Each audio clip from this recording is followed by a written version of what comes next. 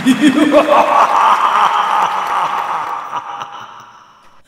วัสดีครับ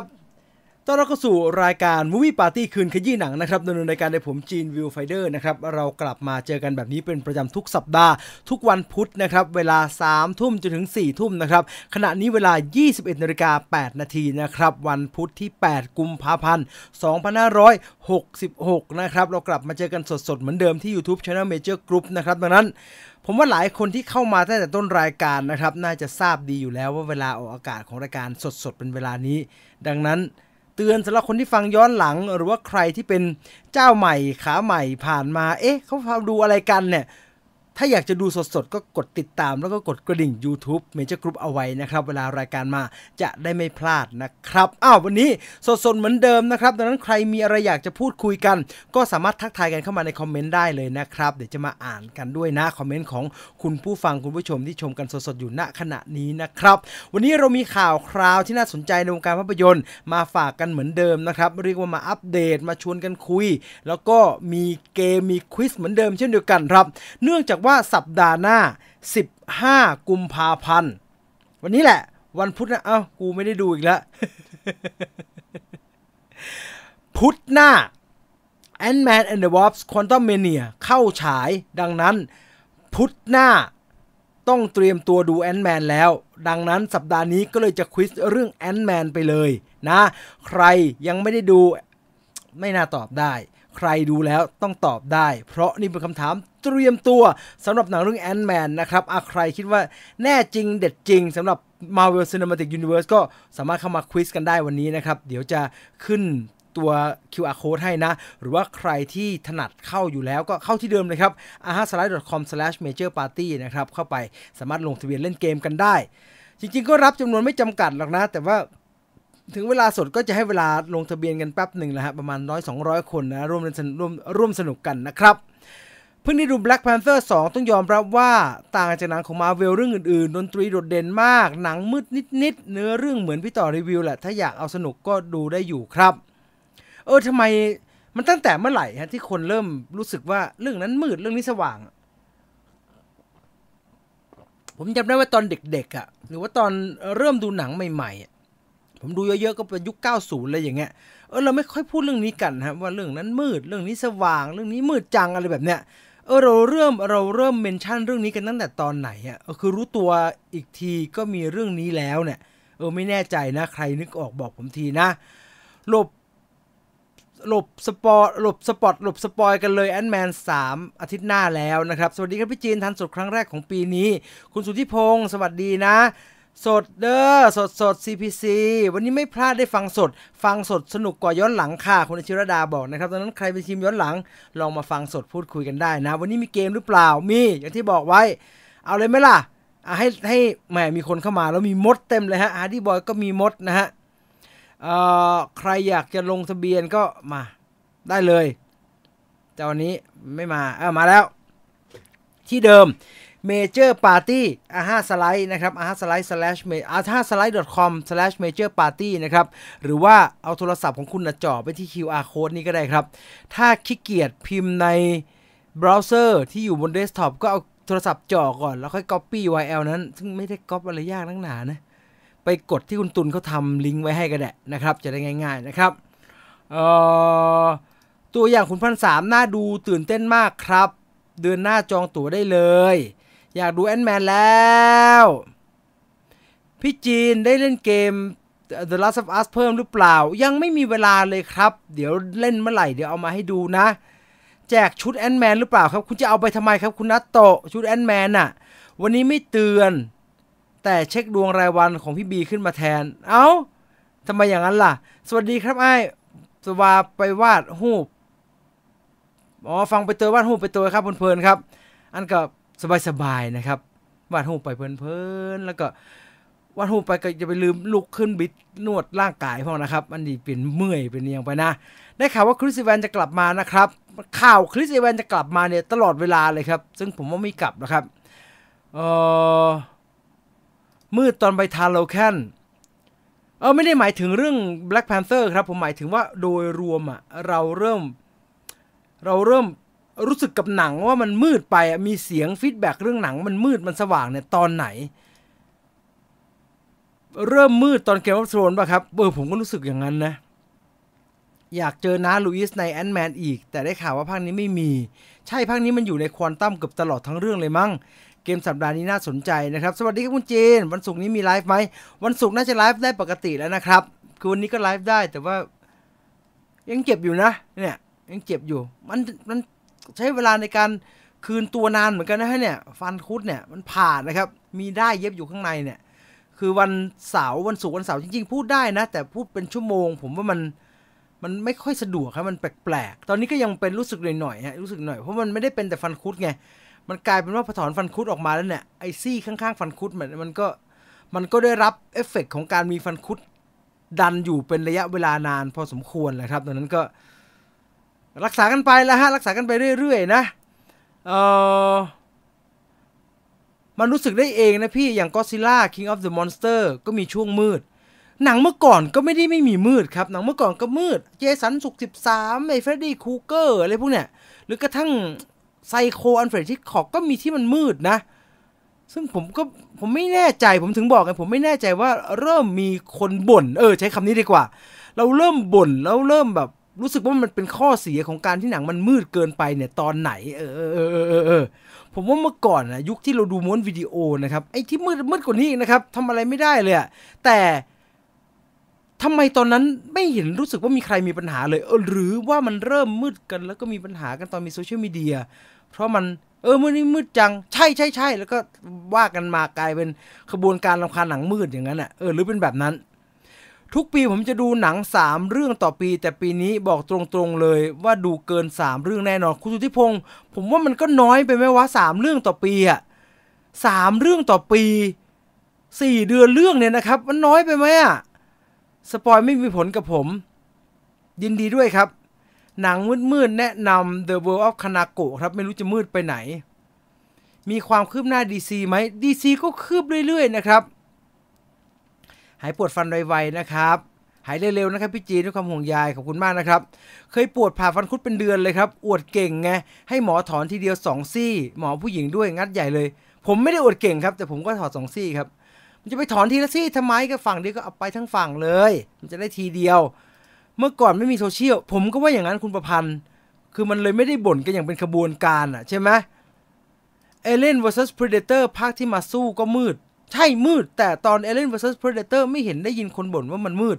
ไม่เห็นมีนักวิจารณ์เขียนว่าภาพยนตร์เรื่องนี้มีปัญหาในการรับชมมากๆนะครับเนื่องจากว่าแต่ละฉากแสงน้อยมากๆไม่เคยอ่านเจอเลยแม้แต่น้อยครับมืดเพราะว่ากลบงาน CG ไม่เนียนไม่แน่ใจไม่กล้าพูดเรื่องนี้เพราะไม่ใช่เป็นผู้เชี่ยวชาญนะครับผมว่าตั้งแต่ Game of Thrones ภาคท้ายใช่ไหมQuantum Mania จะเข้าแล้วพี่จีนหวังว่าจะสนุกจริงไม่ขี้โม้เหมือน Black Panther Wakanda Forever นะอันนั้นเขาก็ไม่ได้ขี้โม้เมื่อก่อนไม่มีทัวร์ออนไลน์ไงครับความเห็นเดียวกันผมก็ว่าอย่างนั้น Fableman สนุกไหมใครดูแล้วบอกทีตอนเด็กๆดูหนังกับพ่อเรื่องไหนมืดๆพ่อจะบ่นตลอดทั้งเรื่องเลยครับมันก็บ่นกันอยู่ในครัวเรือนเนาะคำบ่นมันก็ไม่ได้ออกมารวมกันจนกลายเป็นพลังผมว่าคงจะใช่แล้วล่ะมันเป็นคล้ายๆกันหลายๆเรื่องนั่นแหละปัญหานี้ไม่ได้เพิ่งเกิดมันเกิดนานแล้วแต่มันเกิดอย่างกระจัดกระจายโซเชียลมีเดียมันทำให้การเกิดนั้นรวมกันเป็นกลุ่มเป็นก้อนได้ผมว่าเราสามารถอธิบายแบบนี้ได้นะได้คำตอบชัดเจนนะมาดูเรื่องราวของเราในวันนี้ก่อนดีกว่านะครับก่อนจะไปเล่นเกมไปร่วมกิจกรรมของเรานะครับชนแก้ว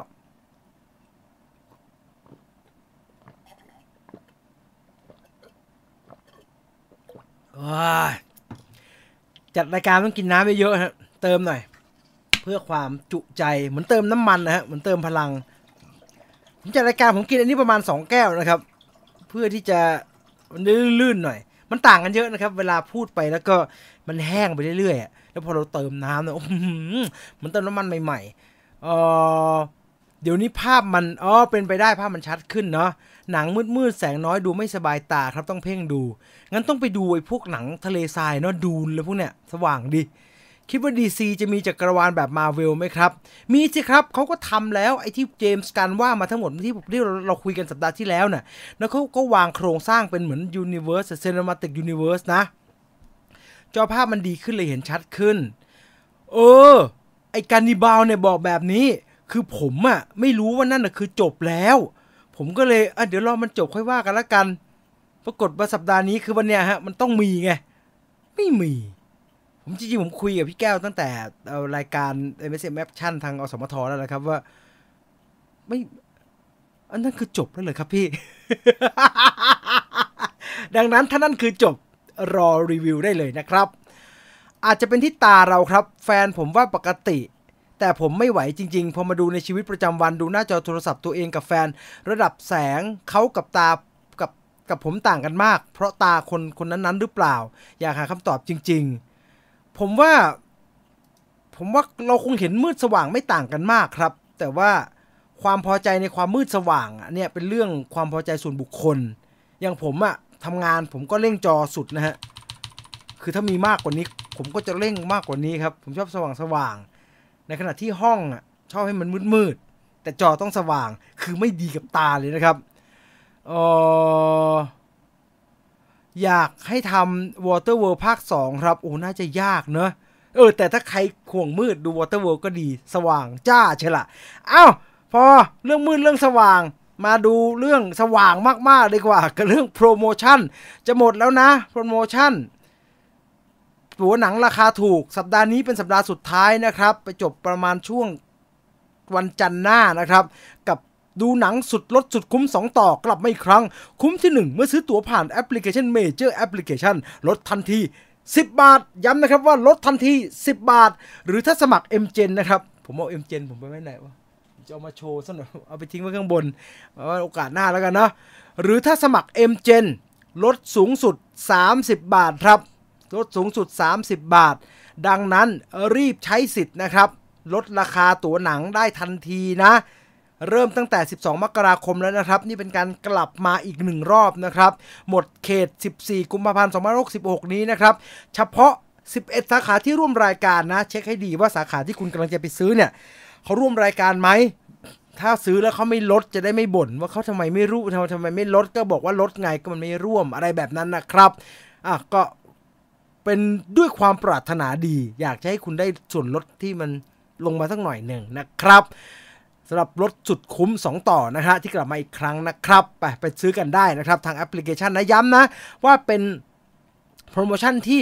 ต้องซื้อตั๋วเนี่ยคุ้มที่1คือเมื่อซื้อตั๋วผ่านแอปพลิเคชัน Major App นะครับต้องซื้อผ่านแอปพลิเคชัน Major App นะครับ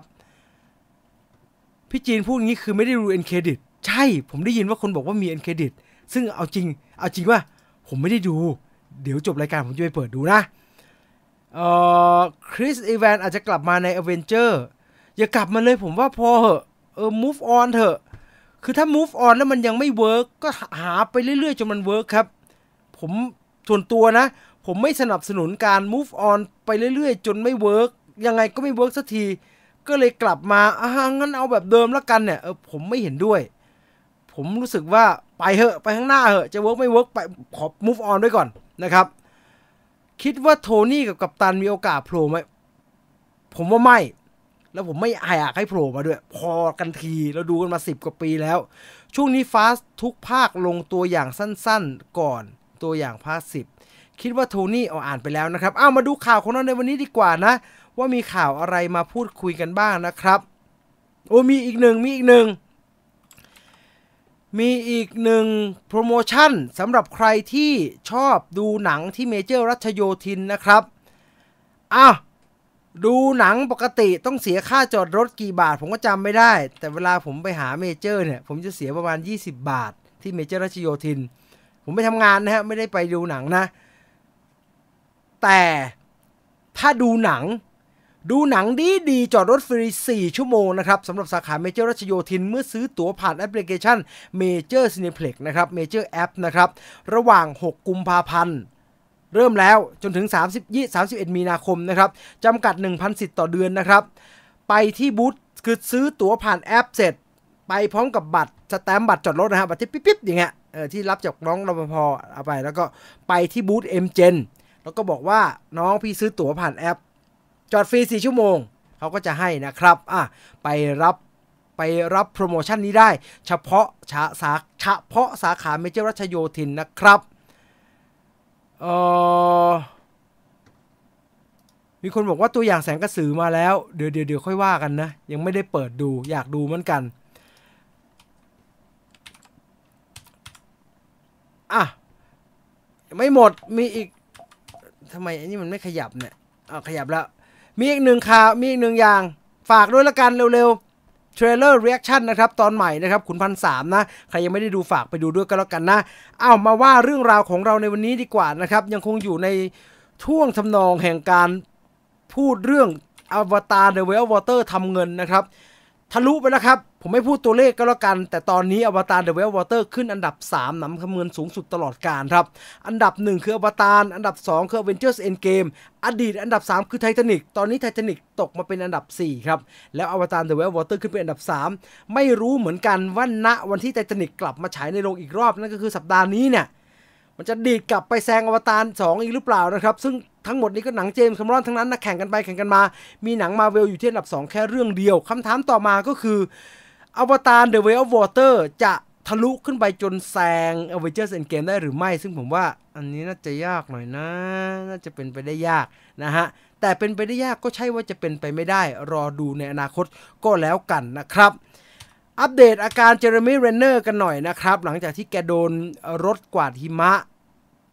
ทับนะฮะแล้วก็อุบัติเหตุกระดูกหักเต็มไปหมดเลยกลับจากโรงพยาบาลมาอยู่ที่บ้านแล้วครับล่าสุดแกโพสต์ภาพนี้ครับ Physical Therapy Sunday แกก็โพสต์ภาพอุปกรณ์กายภาพบำบัดมากมายนะครับที่เป็นการแสดงให้เห็นว่าคือคนป่วยที่ขยันกายภาพบำบัดเนี่ยคือคนที่กำลังใจดีมากนะครับเพราะว่าเป็นกำลังใจที่คิดว่าถ้าฉันทำอย่างนี้อย่างเต็มที่เดี๋ยวสักวันฉันจะกลับมาเป็นปกติให้ได้เนี่ยหลายคนป่วยแล้วก็เซ็งแล้วก็แบบว่างอแงนะครับให้หมอให้ทำกายภาพไม่ทำเนี่ยมันก็ไม่หายนะครับเพราะว่าตอนเริ่มทำใหม่ๆหลังจากฟื้นจากอาการป่วยเนี่ยมันจะทำยากมากเลยเท่าที่เคยเห็นมานะครับดังนั้นเจอร์มี่เรนเนอร์ก็ทำให้เราเห็นแล้วครับว่าเขากำลังใจดีขนาดไหนนะครับในการพยายามจะกลับมาเป็นปกติเหมือนเดิมนะนอกจากนั้นแล้วแกก็ยังมีการโต้ตอบข้อความของคุณคริสอีแวนนะครับพี่น้องร่วม Marvel Cinematic Universe ที่มาคอมเมนต์เอาไว้เมื่อวันที่22นะครับตอนนั้นเนี่ยเจอร์มี่เรนเนอร์ลงภาพว่ากลับบ้านแล้วนะหมอวินิจฉัยว่ากระดูกหัก30จุดอะไรอย่างนั้นแหละคริสแวนก็มาตอบว่ามีใครไปดู Snowcat คันนั้นหรือยังแล้วก็ sending some so much love ไปให้เจอร์มี่เรนเนอร์นะครับเจอร์มี่เรนเนอร์ก็รีทวีตแล้วก็ตอบว่า love you brother I did check ผมไปตรวจเช็ค Snowcat เรียบร้อยแล้วล่ะไม่มีน้ำมันว่ะ ก็ต่อกันไปต่อกันมานะฮะสนุกนะไปต่อไปที่ข่าวเป็นเรื่องบรรราวข่าวแรกเป็นเรื่องราวของนี่มาเคิลแจ็คสันที่มาพูดณวันนี้นะครับเพราะว่าเพิ่งจะมีข่าวอังตงฟูกัวจะทำหนังมาเคิลแจ็คสันเป็นไบโอกราฟีฟิล์มนะครับแล้วก็ได้หลานของมาเคิลแจ็คสันนะครับมารับบทเป็นมาเคิลแจ็คสันตอนหนุ่มนะครับซึ่งเป็นเรื่องปกติผมว่าเป็นเรื่องปกติเรื่องราวชีวิตของศิลปินดังระดับโลกและเป็นตำนานของวงการเนี่ยถูกเอามาทำเป็นหนังเป็นเรื่องปกติและศิลปินเหล่านั้นก็แน่นอนละครับหนังก็จะไม่ได้นำเสนอเฉพาะภาพทางด้านบวกหรือว่าเรื่องสวยงามในความสำเร็จในการเป็นตำนานเท่านั้นอย่างที่เราเห็นเฟรดดี้เมอร์คิวรีก็มีการนำเสนอแง่มุมชีวิตที่ไม่ค่อยสวยงามนักอุปสรรคต่างๆไปจนถึงเรื่องอาการป่วยติดเชื้อ HIV ของแกในช่วงท้ายของชีวิตนั่นอยู่ใน Bohemian Rhapsody นะครับเอลตันจอห์นใน Rocketman ก็โอเคแหละด้วยความที่ชีวิตแกณปัจจุบันก็ลงเอยด้วยการคลีนทุกอย่างไปเรียบร้อยแล้วก็กลายเป็น Happy Old Man คนแก่ที่มีความสุขดีนะครับแต่ใน Rocketman เราก็เห็นครับว่าชีวิตเอลตันจอห์นโอ้โหวิบากหกเขมรตีลังกามากโดยเฉพาะเกี่ยวกับเรื่องราวของยาเสพติดนะครับเจมส์บราวน์ใน Get On Up ก็ไม่ค่อยดีฮะดังนั้นแง่มุมในการนำเสนอชีวิตประวัติของศิลปินดังจำนวนมากหนังเวลาเขาทำเขาจะทำไม่ได้มาทำแต่แง่บวกครับไม่ได้ทำแง่บวกเชิดชูกันไปวันๆนะครับก็ต้องตีออกมาให้เราได้เห็นในหลายๆแง่ในหลายๆมุมเช่นเดียวกันกับไมเคิลแจ็คสันเรา เป็นคนติดตามเพลงของไมเคิลแจ็คสันกันมาตั้งแต่ทริลเลอร์นั่นแหละครับตั้งแต่กระโด่งดังอ่ะจะบอกว่าตั้งแต่แจ็คสัน5ก็ดูจะขี้โม้นะครับเป็นไปได้ยากผมฟังแกตั้งแต่แบดทริลเลอร์ก็ยังไม่ทันหรอกก็มาได้ยินแบดแล้วก็ฟังอย่างเป็นจริงเป็นจังก็ตอนแกมาเมืองไทยครับ Dangerous ที่มี Black or White นั่นแหละซึ่งตลอดระยะเวลาชีวิตของไมเคิลแจ็คสันเนี่ยนอกจากเรื่องของการสร้างสรรค์ผลงานท่าเต้นอันน่าอัศจรรย์เพลงที่แบบสร้างขึ้นมาได้ยังไงเนี่ยแกก็มีแง่มุมชีวิตที่เป็นลบแล้วก็ลบมากๆอยู่ครับโดยเฉพาะอย่างยิ่งข้อกล่าวหาเรื่องที่แกโดนกล่าวหาว่าแกล่วงละเมิดทางเพศเด็กซึ่งอันนี้แหละที่มีคนออกมาทัดทานครับว่าคิดดีแล้วเหรอที่จะทำหนังชีวประวัติไมเคิลแจ็คสันอันนี้เป็นประเด็นที่เซนซิทีฟมากครับจะค่อยๆเล่าแบบนี้ครับคนที่ออกมาทัดทานว่าคิดดีแล้วเหรอจะทำหนังชีวิตไมเคิลแจ็คสันเนี่ยคือแดนรีดครับแดนรีดเป็นใครแดนรีดเป็นผู้กำกับสารคดี Living Neverland สารคดี Living Neverland ที่พาดหัวด้วยคำว่า Hard to watch Tough to ignore Impossible to forget เป็นคำวิจารณ์จาก Rolling Stone นะครับก็คือลำบากที่จะดูเหลือเกินแต่ก็ยากที่จะปฏิเสธแล้วก็เป็นไปไม่ได้เลยที่เราจะลืมมันแล้วไอ้สารคดีของแดนรีดเนี่ย Living Neverland เนี่ยมันว่าด้วยเรื่องอะไร Living Neverland ของแดนรีดนะครับเป็นสารคดีในปี 2019 ครับเล่าเรื่องราวผ่านเรื่องของผู้ชาย2คน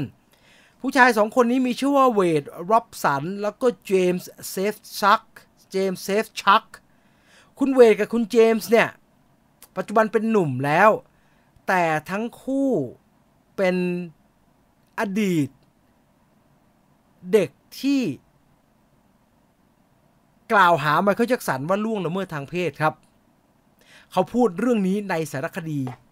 อย่างชัดเจนผมไปเปิดตัวอย่างสารคดีดูละเป็นสารคดีของ HBO แต่ HBO Go บ้านเราไม่มีนะครับ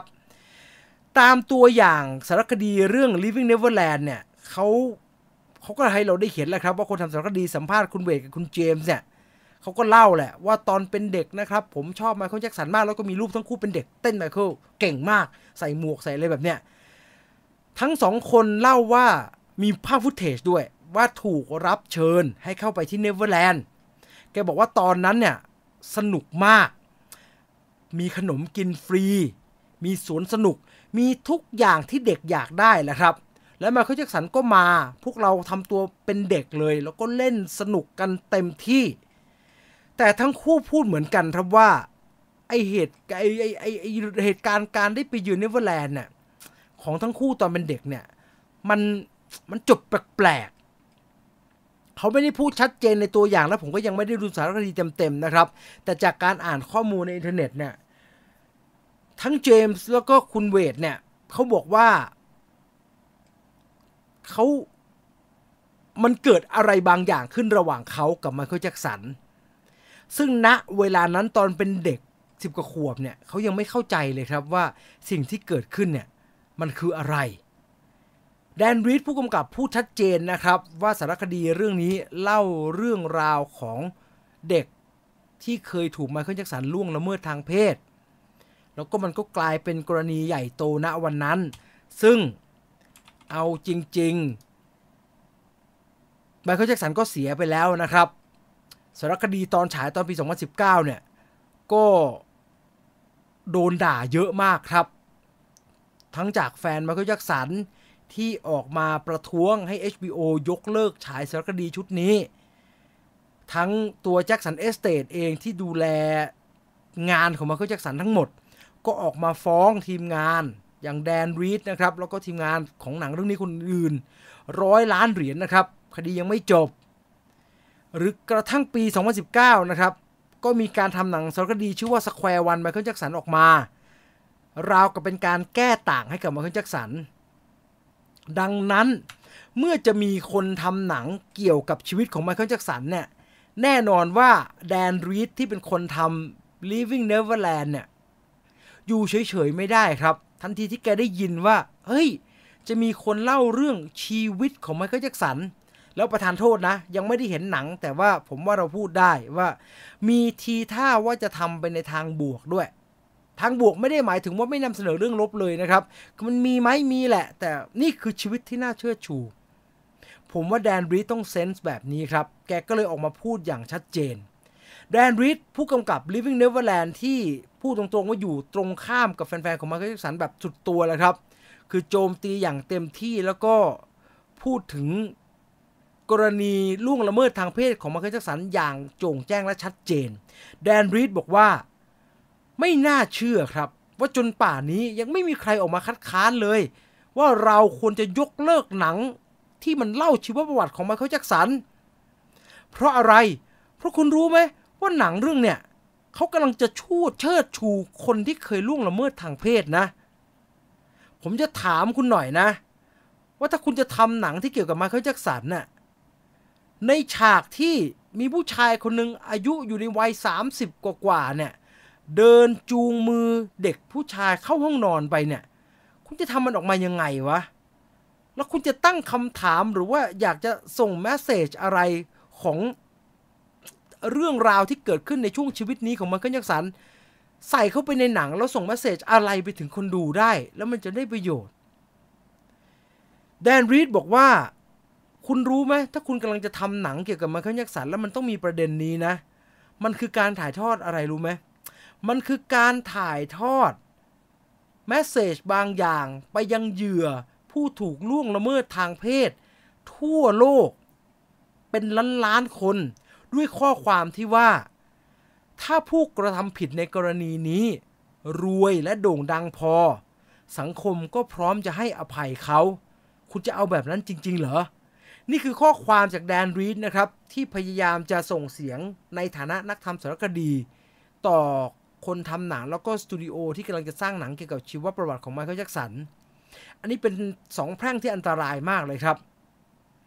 เพราะกรณีล่วงละเมิดทางเพศของไมเคิลแจ็คสันเป็นข่าวใหญ่เป็นหนึ่งในแชปเตอร์ใหญ่ๆในชีวิตของไมเคิลยากมากๆที่จะเลี่ยงที่จะไม่พูดถึงมันเลยแม้แต่น้อยทำแต่บวกก็จะเชยและไม่เหมาะสมจะไปแตะเรื่องนี้แม้แต่นิดเดียวทำเบาก็ดูไม่มีประโยชน์ทำหนักก็ดูหนักเกินไปแล้วไม่เหมาะสมอยู่ดีดังนั้นอันนี้พูดยากมากครับอันนี้พูดยากมากแต่สุดท้ายเสียงของคนนำสารคดีเนี่ยจะดังจนถึงหนังหยุดโปรเจกต์นี้หยุดกันเถอะดีไหมจะหยุดกันเถอะไหมเนี่ยผมว่าไม่น่าจะขนาดนั้นแต่ผมว่าทั้งสตูดิโอและผู้กำกับต้องระวังมากๆนะครับว่าจะเล่าเรื่องราวของไมเคิลแจ็คสันออกมาแบบไหนให้มันได้น้ำหนักที่ทั้งคนที่เซนซิทีฟกับประเด็นนี้ก็ไม่รู้สึกว่าประเด็นนี้ถูกละเลยพูดเบาจนเกินไปหรือว่าถูกตัดทิ้งออกไปนะครับในขณะเดียวกันคนที่เป็นแฟนเขาอยากดูเรื่องเกี่ยวกับไมเคิลแจ็คสันในมุมที่แบบนี่คือศิลปินที่เขาชื่นชอบอ่ะการใส่ประเด็นนี้ลงไปแม้แต่น้อยก็ดูแปดเปื้อนมากๆนะครับดูแปดเปื้อนแล้วดูไม่งามมากๆอ่ะดังนั้นอันนี้เป็นงานยากมากครับเราต้องรอดูครับว่าคือผมว่ามันอาจจะเป็นอีกเหตุผลหนึ่งครับที่ทำไมต้องใช้คำว่าทำไมถึงไม่มีใครทำหนังเรื่องไมเคิลแจ็คสันสักทีอันนี้มันเซนซิทีฟเกินครับแล้วมันทำยากเกินผมว่าจะง่ายกว่าด้วยซ้ำไปถ้าเราทำหนังเป็นฟิกชันแนลเป็นเรื่องแต่งแต่เป็นเรื่องแต่งที่ดูใกล้เคียงกับคือมันไมเคิลชัดๆอ่ะแต่ไม่ได้เป็นไมเคิลแบบเป็นชื่อไมเคิลอ่ะเป็นชื่ออื่นไปอาจจะทำง่ายกว่าด้วยซ้ำไปนะครับดังนั้นรอดูก็แล้วกันนะครับว่างานนี้จะทำออกมาอย่างไรนะครับสำหรับหนังชีวประวัติของไมเคิลแจ็คสันเรื่องนี้นะครับ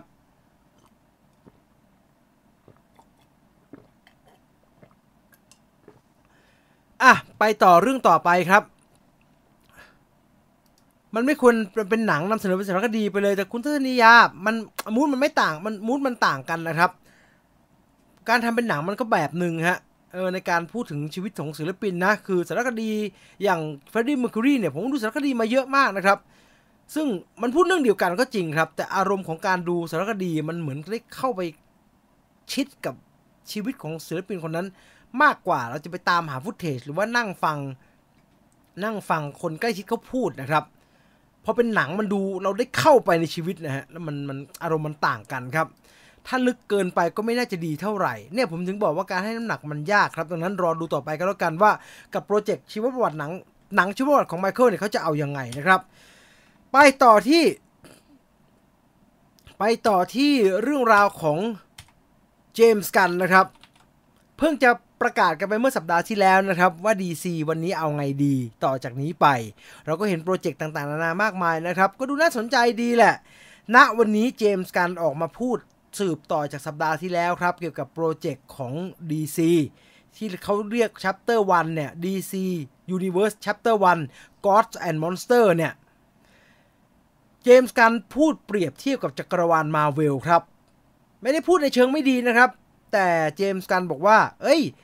ณวันนี้เนี่ยสิ่งที่เราวางโครงสร้างเอาไว้ให้กับ DCU ตอนนี้เนี่ยจริงๆแล้วมันเป็นโครงสร้างระยะยาวกว่าสิ่งที่ Marvel Cinematic Universe วางเอาไว้ในระยะแรกๆด้วยซ้ำไปนะแกบอกว่าณเวลานี้เรากำลังสร้างโลกที่มันเป็นโลกซึ่งมีซูเปอร์ฮีโร่มีอยู่จริงนะครับแล้วก็ไม่ใช่แค่โลกมนุษย์ใบเดียวนะมันรวมถึงระดับจักรวาลเลยดังนั้นบทที่1เนี่ยเราจะเล่าถึงปฐมบทของเรื่องราวที่มันใหญ่โตมากเชื่อผมสิผมวางแผนเอาไว้อลังการใหญ่โตมากใหญ่ยิ่งกว่า Marvel Cinematic Universe ตอนเริ่มต้นหลายเท่าตัวณวันนี้เนี่ยเรารวบรวมมือเขียนบทมือดีจำนวนมากเพื่อเขียนเรื่องให้มันจบไปเลยแล้วเราก็จะได้ทำตามโครงสร้างของ storytelling ที่มันแข็งแรงเนี่ยนี่คือวิธีการทำงานของ DCU ปัจจุบันนี้ครับในขณะเดียวกันถ้าเรามองย้อนไปที่ Marvel Cinematic Universe เนี่ยต้องบอกว่าไอ้ที่ Marvel Cinematic Universe เดินมาถึงเฟสที่5ณวันนี้นะครับ10กว่าปีไม่ได้ตั้งท่าด้วยการวางโครงสร้างจักรวาลที่แข็งแรงมากๆอะไรแบบนั้นนะครับใครดูหนัง Marvel มาตลอดทราบดีว่า Marvel Cinematic Universe โดยเฉพาะคุณเควินไฟกีเนี่ย adaptability สูงแหมไร้กระดูกฮะไร้กระบวนท่าปรับเปลี่ยนได้ตลอดเวลาไอ้ที่เจมส์กันบอกว่าเฮ้ย DCU อ่ะวางแผนระยะยาวกว่า MCU ตอนแรกเยอะเนี่ยผมว่าแกน่าจะหมายถึง MCU ตอนเฟส1ครับถ้าเฟส1 MCU เทียบกับ DCU Chapter 1 ตอนนี้เนี่ย DCU Chapter 1 ถูกวางแผนไว้ในระยะยาวมากกว่าเพราะ MCU เฟส1ถูกวางแผนเอาไว้แค่นี้ครับสร้างหนังซูเปอร์ฮีโร่ทีละตัวก่อนที่สุดท้ายเราจะจบด้วยหนังรวมตัวซูเปอร์ฮีโร่แล้วก็ใส่ธานอสเป็นอีสเตอร์เอ็กเอาไว้งั้นๆเลยครับที่หันมาแล้ว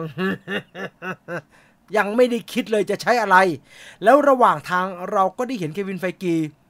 ด้นกันมาเรื่อยเลยครับ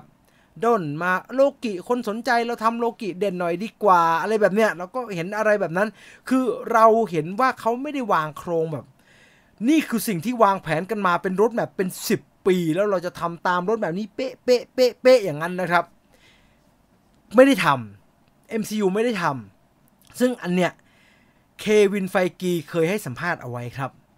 ว่าที่ Marvel Studio เราไม่มีสูตรสำเร็จอะไรเลยเราไม่ได้มีสูตรสำเร็จเคล็ดลับอะไรเลยแต่ความสำเร็จของ Marvel Cinematic Universe เนี่ยมันอยู่ที่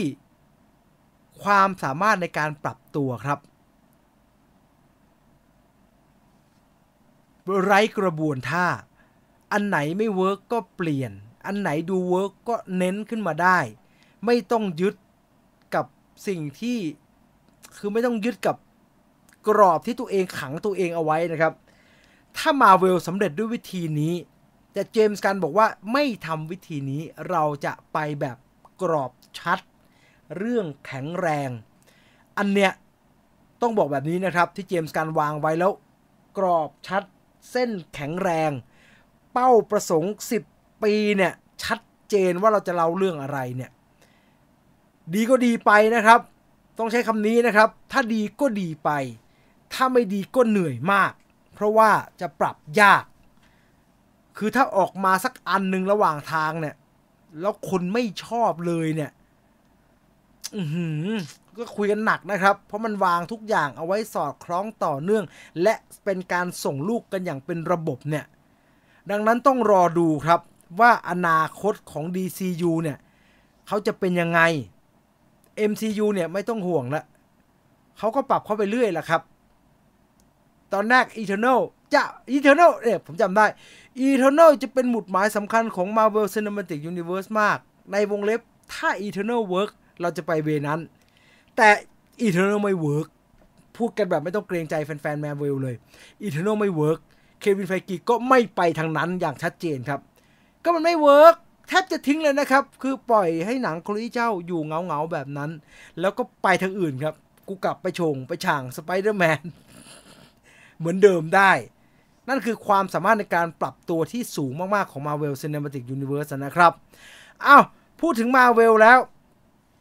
ผมว่าเราไปพูดถึงRocket กันบ้างดีกว่าผมถามอย่างนี้ก่อนครับสั้น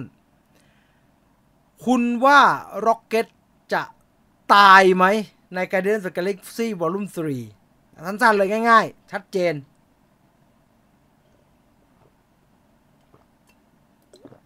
ไม่ถามว่าใครตายนะครับแต่คุณคิดว่า Rocket จะตายไหมใน Guardians of the Galaxy ภาค 3 ที่จะเป็นภาคสุดท้ายแล้วนะเจมส์กันไม่ทำละ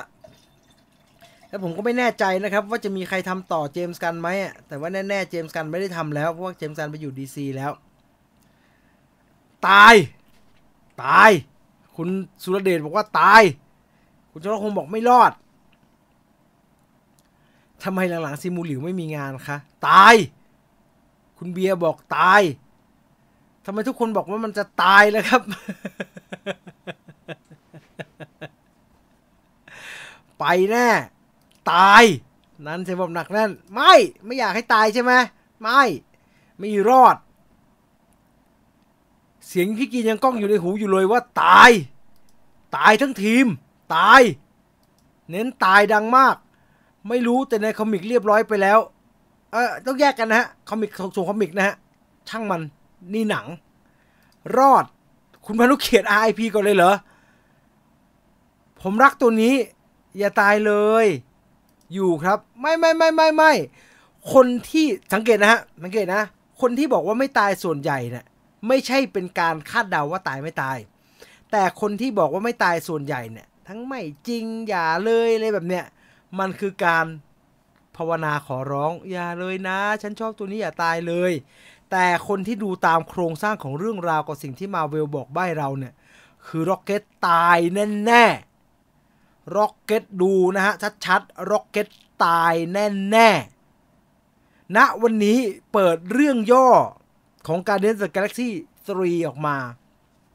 Marvel Studio ปล่อย Synopsis สั้นๆออกมาโอ้โห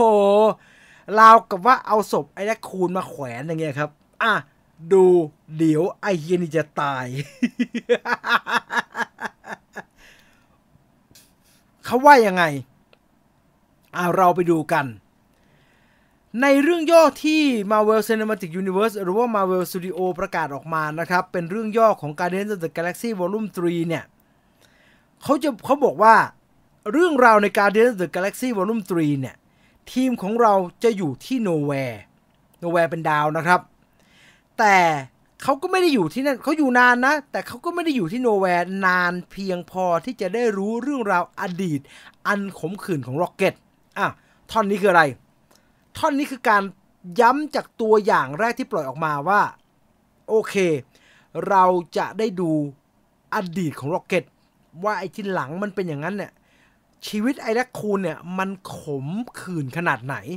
แม้ถ้าขมขื่นมากๆเนี่ยเผลอๆแบรดลีย์คูเปอร์จะได้ชิงออสการ์ปีหน้านะครับนักแสดงสมทบชายยอดเยี่ยมไอ้แบรดลีย์คูเปอร์ภาคนะนอกจากเรื่องราวชีวิตอันขมขื่นของร็อกเก็ตนะครับในเรื่องย่อบอกว่าในขณะที่ปีเตอร์ควิลก็ยังคงปั่นป่วนกับการหายไปของกาโมราในหนังภาคนี้ทีมการ์เดียนจะต้องเดินทางไปยังภารกิจเสี่ยงตายที่มีชีวิตของร็อกเก็ตเป็นเดิมพันภารกิจซึ่งถ้ามันล้มเหลว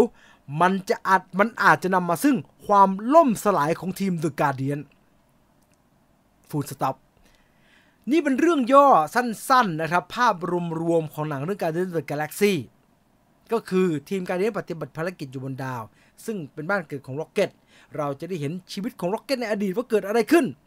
ปีเตอร์ควิลไม่ตลกละเพราะว่าเครียดกาโมราหายตัวไปในขณะที่ทั้งหมดต้องรวมตัวกันไปปฏิบัติภารกิจ ที่มีชีวิตร็อกเก็ตเป็นเดิมพันและมีโอกาสศูนย์ทีมได้ในภารกิจนี้อันเนี้ยผมว่าผมเซนส์แปลกๆคือมาเวลอะทำราวกับว่าเอาไอ้ร็อกเก็ตมาแล้วก็นี่คือร็อกเก็ตเดี๋ยวมันจะตายในหนังภาคนี้ดูเหมือนอย่างนั้นนะฮะเหมือนทำง่ายๆอย่างนั้นแหละครับซึ่งมาเวลนะยิ่งพยายามให้เราคิดว่ามันจะเกิดอะไรขึ้นยิ่งจะไม่เกิดขึ้นครับนี่เป็นการวิเคราะห์ครับ Marvel Cinematic Universe ยิ่งในตัวอย่างพยายามจะให้เรารู้สึกว่าจะเกิดอะไรขึ้นในหนังเรื่องนั้นๆนั่นคือสิ่งที่จะไม่เกิดขึ้นเพราะไอ้ค่ายนี้ขี้โกหกครับไอ้ค่ายนี้ขี้โกหก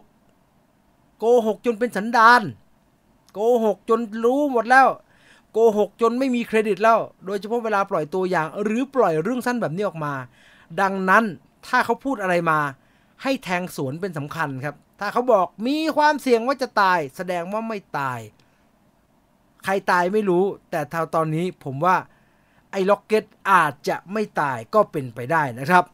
โปรเจกต์ของ Marvel ยังไม่จบแค่นั้นนะครับมี Fantastic Four อีกเรื่องนึงครับคือประกาศมาตั้งนานแล้วเควินไฟกีเนี่ยแต่เมื่อไหร่จะฉายสักที Fantastic Four เนี่ยอันนี้ยังไม่พูดสักทีครับล่าสุดคุณแม็กเช็คแมนนะครับออกมาให้สัมภาษณ์แม็กเช็คแมนคือผู้กำกับ Fantastic Four นะครับแม็กเช็คแมนคือผู้กำกับ Fantastic Four ที่กำกับโลกิมาแล้วก็ก่อนหน้านี้กำกับ The Boy มานะครับไม่ใช่โลกิกำกับ WandaVision แล้วก็กำกับ The Boy มานะครับแม็กเช็คแมนเนี่ยผู้กำกับ Fantastic Four บอกว่าไม่ใช่เร็วๆนี้แน่นอนครับที่เราจะได้ทำ Fantastic Four เพราะว่าตอนนี้ผมกำลังทำ Godzilla อยู่ต้องให้ Godzilla เรียบร้อยก่อนแล้วหลังจาก Godzilla เรียบร้อยเนี่ยมันก็จะมีแกปอีกพอสมควรแหละครับกว่าจะได้มาจับงาน Fantastic Four ตัวแกบอกว่าถ้าจะนับในการทำงานนะกว่าผมจะได้มาเป็นอันเดียวกับ Fantastic Four เนี่ยน่าจะประมาณวาเลนไทน์ปี 2025 ครับดังนั้นรอนานๆครับไปดูจอห์นวิกครับจอห์นวิกก็มีข่าวเยอะมากๆนะครับใกล้จะฉายเต็มทีแล้วนะครับจอห์นวิก Chapter 4อันนี้น่าสนใจเพราะว่าชัดสไตาเฮลสกี้ครับผู้กำกับจอห์นวิกออกมาให้สัมภาษณ์ว่าความจริงแล้วเราจะไม่ได้ดูจอห์นวิก 4นะครับเขาจะทำแค่3ครับจะทำแค่3ได้ยังไงก็มันจบประหลาดอย่างนั้นถ้าใครจำไม่ได้นะครับจอห์นวิก Chapter 3เนี่ยจบลงตรงที่จอห์นวิกโดนวินสตันที่ไปเข้าพวกไฮเทเบิลยิงจนตกตึกคอนติเนนทัลพวกเดอะบาวารีคิงมาลักลอบเอาศพจอห์นวิกไปไอ้พวกตุลาการมาตามไม่มีไอ้วิกหายไปไหนวิกฟื้นขึ้นมาอยู่ในฐานของบาวารีคิงได้รับการดูแลรักษาแล้วก็ชูนิ้วกลางที่ขาดไปแล้วจบทุกคนต่อภาคหน้าแน่นอนเดี๋ยวมันจะต้องมีจอห์นวิกไปลุยกับพวกไฮเทเบิลอย่างง้นอย่างนี้อย่างนั้นอันนี้แชทสไตล์เฮลสกี้ให้สัมภาษณ์กับ Total Film ครับว่าความจริงแล้วตัวแกเองกับเคนนูรีฟรู้สึกว่าแค่นั้นพอแล้วเขาเจตนาเขาตั้งใจ 100% เลยครับที่จะให้จอห์นวิกจบแบบฝรั่งเขาเรียกว่า cliffhanger ending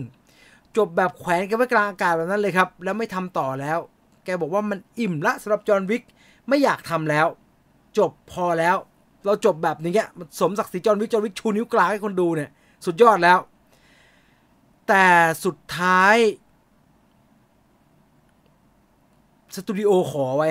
สุดท้ายเราก็ได้ดูจอห์นวิกภาคต่อเราก็จะต่อไปจนถึง5นะครับดังนั้นไม่ใช่เศษดังนั้นหลังจากเขาเตรียมปิดฉากไปแล้วแต่มันต้องทำต่อเนี่ยเรื่องที่จะเล่าจะเป็นอย่างไรเนี่ยผมว่าข่าวนี้ยิ่งทำให้จอห์นวิก Chapter 3 Chapter 4 Chapter 5เนี่ยน่าสนใจขึ้นเป็นอีกทวีคูณนะครับตามมาด้วยเรื่องราวของจอห์นวิกกับอะไรที่มันญี่ปุ่นครับบอกแบบนี้ใครดูหนังเรื่องจอห์นวิกจะรู้สึกว่า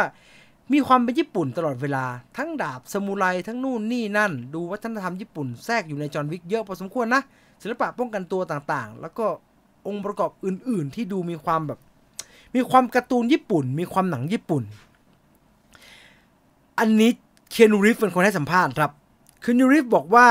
การ์ตูนกับหนังญี่ปุ่นเนี่ยเป็นสื่อที่มีความแตกต่าง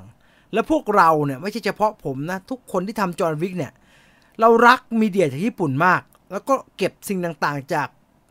งานญี่ปุ่นเราเนี่ยมาเป็นแรงบันดาลใจในการทำจอห์นวิกหัวใจหลักๆของจอห์นวิกเนี่ยสิ่งที่หนังชุดนี้ยึดเอาไว้เป็นแบบเป็นแกนที่แข็งแรงมากๆเนี่ยคือบูชิโดก็คือวิถีซามูไรนะครับแกบอกว่ามันเป็นธีมของหนังชุดนี้เลยบูชิโดเนี่ยประเด็นมันเข้มข้นไม่ว่าจะเรื่องของเกียรติยศเรื่องการเสียสละซึ่งอันเนี้ยคือไม่ต้องพูดถึงไอ้เมอร์เชียลอาร์ตซามูไรการต่อสู้ต่างๆนานาที่ดูเป็นญี่ปุ่นนะครับเอาอันเนี้ยแกนของ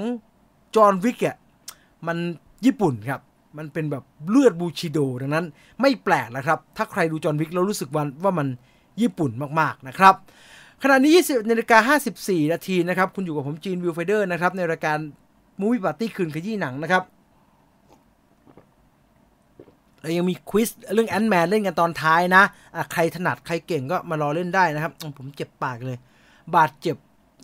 ในการใช้ปากมากเป็นทั้งร้อนในเป็นทั้งแผลผ่าตัดนะไม่เป็นไรบ่นไปงั้นแหละไปดูความคืบหน้าหนังใหม่ๆกันบ้างครับจะมีโปรเจกต์อะไรอันดับแรกครับใครชอบโคลิน เทรโวโรนะครับคนทำจูราสสิกเวิลด์ทั้งหลายนะครับแกกำลังมีโปรเจกต์ใหม่เป็นเรื่องของนครบาดาลนะครับแอตแลนติสนะอันนี้จะทำงานร่วมกับคนเขียนบทแล้วก็โปรดิวเซอร์จาก House of the Dragon นะครับยังไม่มีรายละเอียดอะไรนะครับเป็นโปรเจกต์ตั้งต้นไว้แอตแลนติสนะครับตามมาด้วยแฮร์รี่พอตเตอร์ครับอันนี้น่าสนใจเพราะว่าหนังชุดแฮร์รี่พอตเตอร์ไปต่อลำบากครับก่อนหน้านี้ใน Fantastic Beasts ไปต่อถือว่าไม่สำเร็จ Fantastic Beasts ถือว่าเป็นหนังภาคต่อในจักรวาลเขาเรียกว่า Wizardry World ของ J.K. Rowling นะครับต่อจาก Harry Potter คือทางสตูดิโอเขาไม่ยอมฮะ Warner Bros. ไม่มีทางยอมปล่อยให้แฟรนไชส์ Harry Potter จบลงไปง่ายๆแบบนั้นหรอกยังไงก็ต้องหาอะไรสานต่อให้ได้แต่ปรากฏว่า Fantastic Beasts ตั้งแต่ Fantastic Beasts and Where to Find Them The Crime of Grindelwald Secret of Dumbledore มันยิ่งทำยิ่งแหมทั้งคำวิจารณ์ทั้งรายได้มันลดลงเรื่อยๆนะครับก็คือไม่เวิร์กนั่นแหละครับไปทางไหนถึงจะเวิร์กอันนี้เป็นคำถามที่น่าสนใจสำหรับหนังชุด Harry Potter ครับซึ่งผู้กำกับที่ดูแล Harry Potter มาตั้งแต่ต้นนะครับคริสโคลัมบัสแกทำ Sorcerer's Stone แล้วก็ Chamber of Secret Harry Potter 2 ภาคแรกแกออกมาแสดงความเห็นว่าถ้าแฮร์รี่พอตเตอร์จะไปต่อได้ทางรอดเดียวก็คือเราต้องเอาแฮร์รี่พอตเตอร์ and the Cursed Child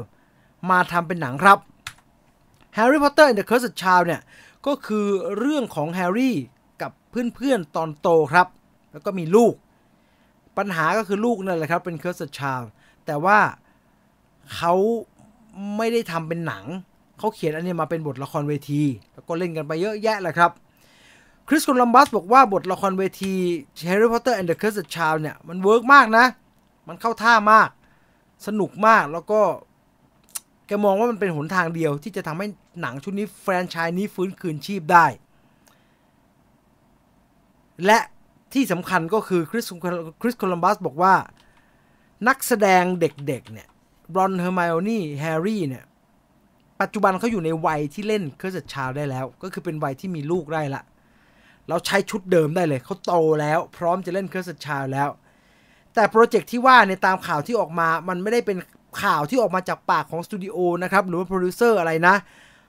มันเป็นความฝันของคริสโคลัมบัสครับที่รู้สึกว่าแหมถ้าจะได้ทำแฮร์รี่พอตเตอร์อีกครั้งก็ยินดีนะแล้วอยากจะทำ Cursed Child นะครับ Quiet Place บ้างครับ Quiet Place Day 1 เริ่มถ่ายทำแล้วจอห์น คราซินสกี้โพสต์ภาพนี้นะครับเป็น Day 1 ของหนังชุดนี้นะครับนั้นนับถอยหลังได้เลยเดี๋ยวเราจะได้ดูกันนะครับมา Kingdom of the Planet of the Apes ยังไม่จบนะครับ Planet of the Apes เก่าก็เยอะแยะไปหมดไอ้ Rise of the Planet of the Apes War for the Planet of the Apes อะไรก็เยอะแยะไปหมดเขายังทำต่อครับชื่อว่า Kingdom of the Planet of the Apes เป็นรอยต่อระหว่างหนังพรีโควลชุดแรกที่เริ่มตั้งแต่ Rise of the Planet of the Apes War for the Planet of the Apes อะไรพวกนั้นน่ะที่เป็นซีซ่าเขาเรียกว่าเป็นไตรภาคซีซ่า จุดกำเนิดแห่งพิภพวานอนหนังไอ้ชาร์ลตันเฮสตัน Planet of the Apes เฉยๆเนี่ยเป็นปลายทางพิภพวานอนไปแล้วรอยต่อ Kingdom of Planet of the Apes เนี่ยจะเล่าเรื่องราวณวันที่มนุษย์เหี่ยวไปแล้วลิงเริ่มปกครอง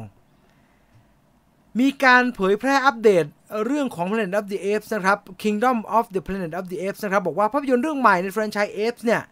จะเกิดขึ้นหลังจากบทสรุปใน War for the Planet of the Apes หลายปีครับสังคมเหล่าวานอนเจริญเติบโตขึ้นซีซ่าพาผู้คนไปซีซ่าพาประชากรของแกเดินทางไปที่โอเอซิสเรียบร้อยแล้วในขณะที่จำนวนมนุษย์ก็ค่อยๆลดลงแล้วก็ใกล้จะสูญพันธุ์บางกลุ่มไม่เคยได้ยินเรื่องของซีซ่าในขณะที่บางส่วนก็บิดเบือนคำสอนเรื่องอาณาจักรใหม่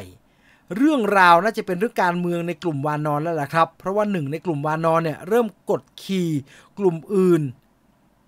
ในการค้นหาเทคโนโลยีของมนุษย์ขณะที่วานอนกลุ่มอื่นๆเนี่ยได้แต่เฝ้ามองเผ่าของตัวเองถูกยึดไปเรื่อยๆก็เลยมีการออกเดินทางตามหาอิสรภาพครับแล้วก็มีตัวละครมนุษย์ที่กลายเป็นกุญแจสำคัญของเรื่องราวแต่ว่าอันนี้มันเหมือน Prequel Planet of the Apes ทั้งหมดครับก็คือมันเป็นภาคต้นที่เรารู้ปลายทางอยู่แล้วนะครับว่าสุดท้ายปลายทางพิภพวานอนมันจะกลายเป็นแบบไหนดังนั้นเราก็ไปร่วมเป็นเขาเรียกว่าไปร่วมเป็นส่วนหนึ่งของประวัติศาสตร์ใน Planet of the Apes ก่อนที่จะเดินทางไปสู่ Planet of the Apes เต็มๆก็แล้วกันนะครับและนั่นก็คือทั้งหมดของข่าวคราวที่ผมจีนวิวเฟเดอร์นำเสนอทุกคนในมูวี่ปาร์ตี้คืนขยี้หนังในค่ำคืนนี้ครับเสียงอ่อนโทมาเดี๋ยวมาดูหนังสัปดาห์หน้ากันก่อนที่จะไปเล่นเกมกันเต็มๆผมน่าจะวางน้ำฝั่งซ้ายมือนะจะได้หยิบง่ายๆ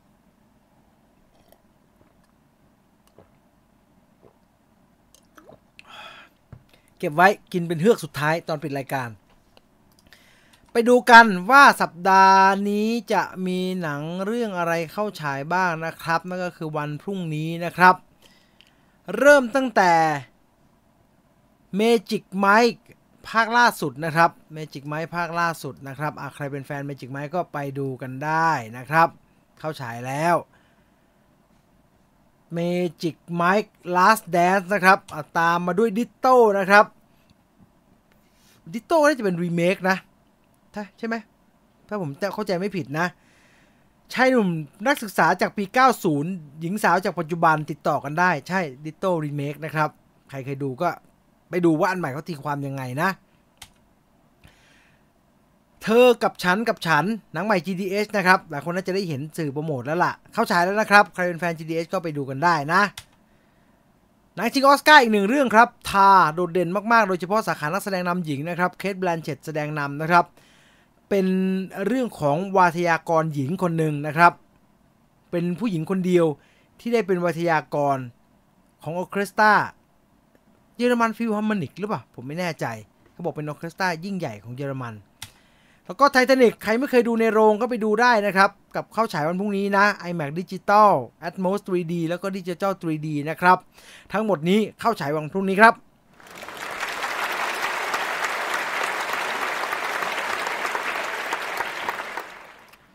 มาลงทะเบียนเล่นเกมกันใครเซียนแอนด์แมนเอา100 คนพอมาลงทะเบียนเลยช่วงนี้ขอพักปวดฟันกันสงสัยต้องถอนอีกซี่ว่ะ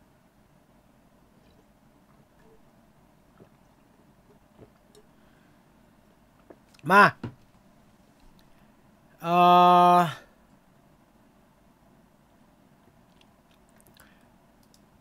ไปดูเฟเวอร์แมนมาตัดจบแบบนั้นเลยเหรอดีไหมครับคุณซาเนโลสนุกไหมร็อกเก็ตมีย้อนอดีตตายแน่นอนตอนหนังภาคแรกออกจากโรงใหม่ๆเห็นว่ากำลังสร้างนะครับตอนนี้หนังสือออกมาแล้วอาจอยู่ในช่วง very very pre production ก็ได้เขาตอบกันเองครับผมประทานโทษผมไม่น่าไปอ่านเลย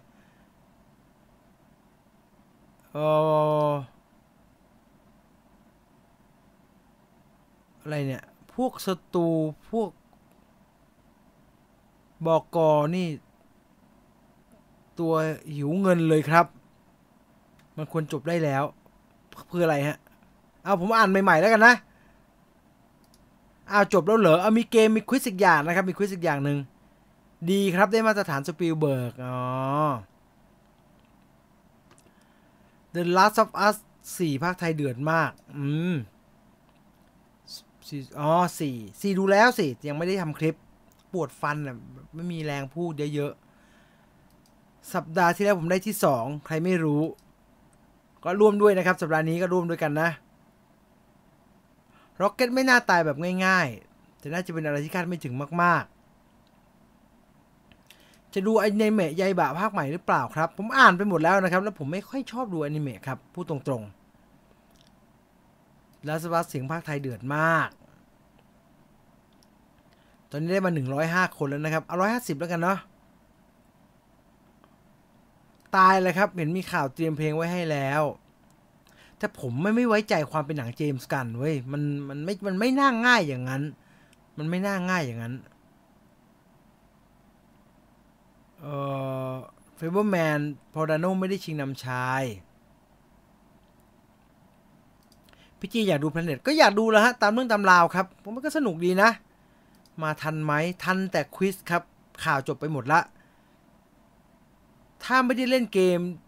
จะดูอินไหมครับ The Last of Us อินครับผมไม่ได้เล่นครับผมเล่นตามหลังครับผมก็เล่นอยากรู้ไปอย่างนั้นแหละ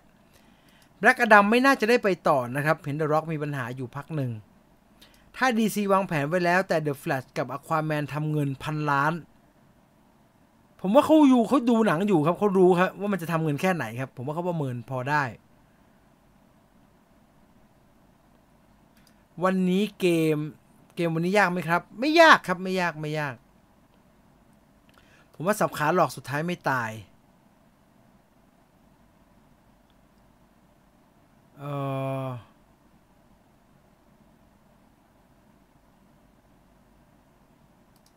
ขอแอเรียลหน่อยครับ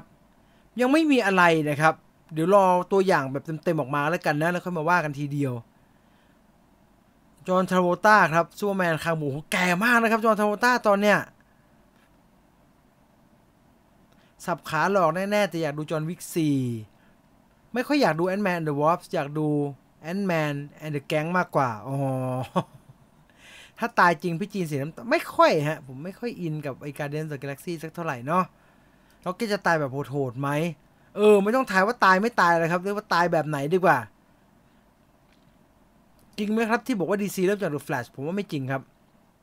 ผมว่าเจมส์การพูดไปอย่างนั้นแหละเพราะว่าจะสังเกตได้ว่าโปรเจกต์ที่เจมส์การตั้งขึ้นมาดูเหมือน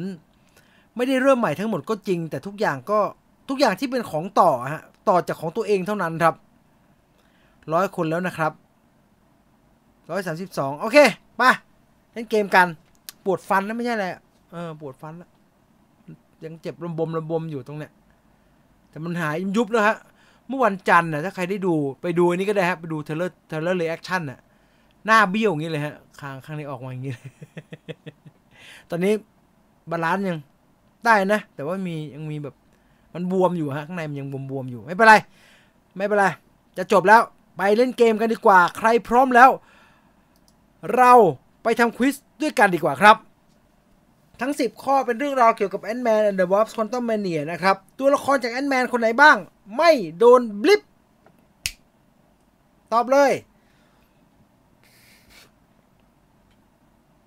ความจริงมันต้องตอบ2ข้อนะแบบเนี้ยเอาที่ถูกที่สุดละกันเอาที่ถูกที่สุดใช่ผมขอโทษฮะผมควรจะกดเคซี่แลงไว้ด้วยแต่ว่าที่ถูกที่สุดต้องเป็นสกอตแลงด้วยครับรีบทำถือว่าเลอร์แล้วกันนะแต่ไม่เป็นไรถือว่าเป็นหนึ่งในเงื่อนไขข้อที่2ถอนได้หมด4เดี๋ยวอันนี้ดีเดี๋ยวไปถอนฝั่งนี้ด้วยครับในภาพคนไหนไม่ใช่เคซี่แลงมาเคซี่แลงใช้นักแสดงมาหลายคนมากนะครับอย่างน้อยก็3คนแล้วครับแต่มีคนหนึ่งในนี้ไม่ใช่เคซี่แลงคนไหนตอบมาคำตอบที่ถูกต้องก็คือคนสุดท้ายใช่ครับนั่นมอร์แกนสตาร์ครับไปเลยครับข้อต่อไปข้อที่3ครับ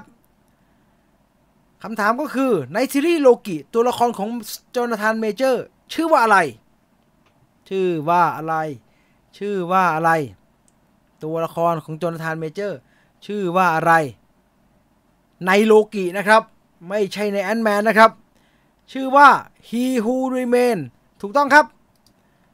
ไปโอ้โหคุณประพันธ์สมกับที่เอามดติดไปที่ชื่อนะครับแต่ตกไปที่2แล้วนะครับคุณบูมขึ้นมาเป็นที่1นะครับข้อที่4ครับคำถามก็คือสกอตแลนด์ปรากฏตัวในหนัง Marvel Cinematic Universe มาแล้วกี่รอบนับรวมแอนท์แมนภาคล่าสุดด้วยแอนท์แมนภาคล่าสุดด้วยปรากฏตัวครั้งแรกในแอนท์แมนแน่นอนแอนท์แมน2มีแอนท์แมน3มีและมีอีกกี่เรื่องทั้งหมด5เรื่องถูกต้องครับแอนท์แมนand the Wasp Ant-Man and the Wasp Quantumania ไป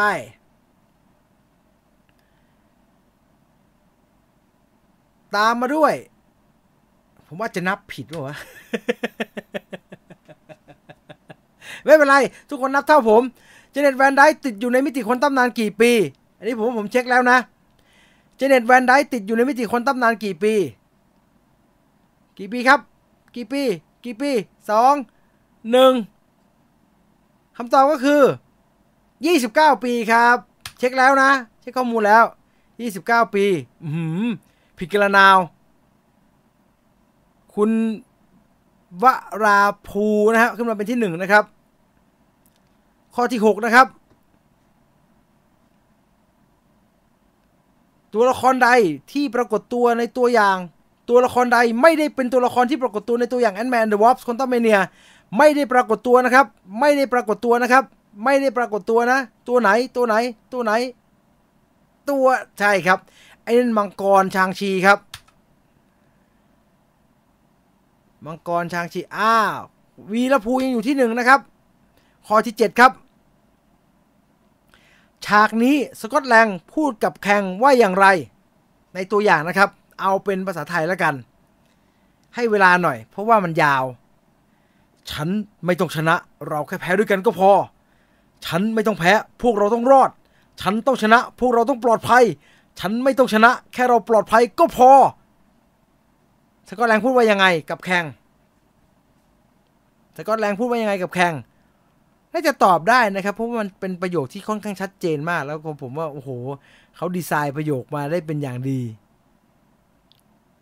I don't have to win we both just have to lose นะครับเราต้องคู่ต้องแพ้โอ้ตอบถูกกันหมดเลยโอ้โหตอบเร็วมาก2คนข้างล่างข้อที่8ครับหนังเรื่อง Ant-Man and the Wasp Quantumania เปิดซากะใหม่ของ MCU ที่เรียกว่าหนัง Ant-Man and the Wasp Quantumania เปิดซากะใหม่ของ MCU ที่เรียกว่าอะไรต่อจาก Infinity Saga นะครับเรียกว่า Multiverse Saga ถูกต้องครับ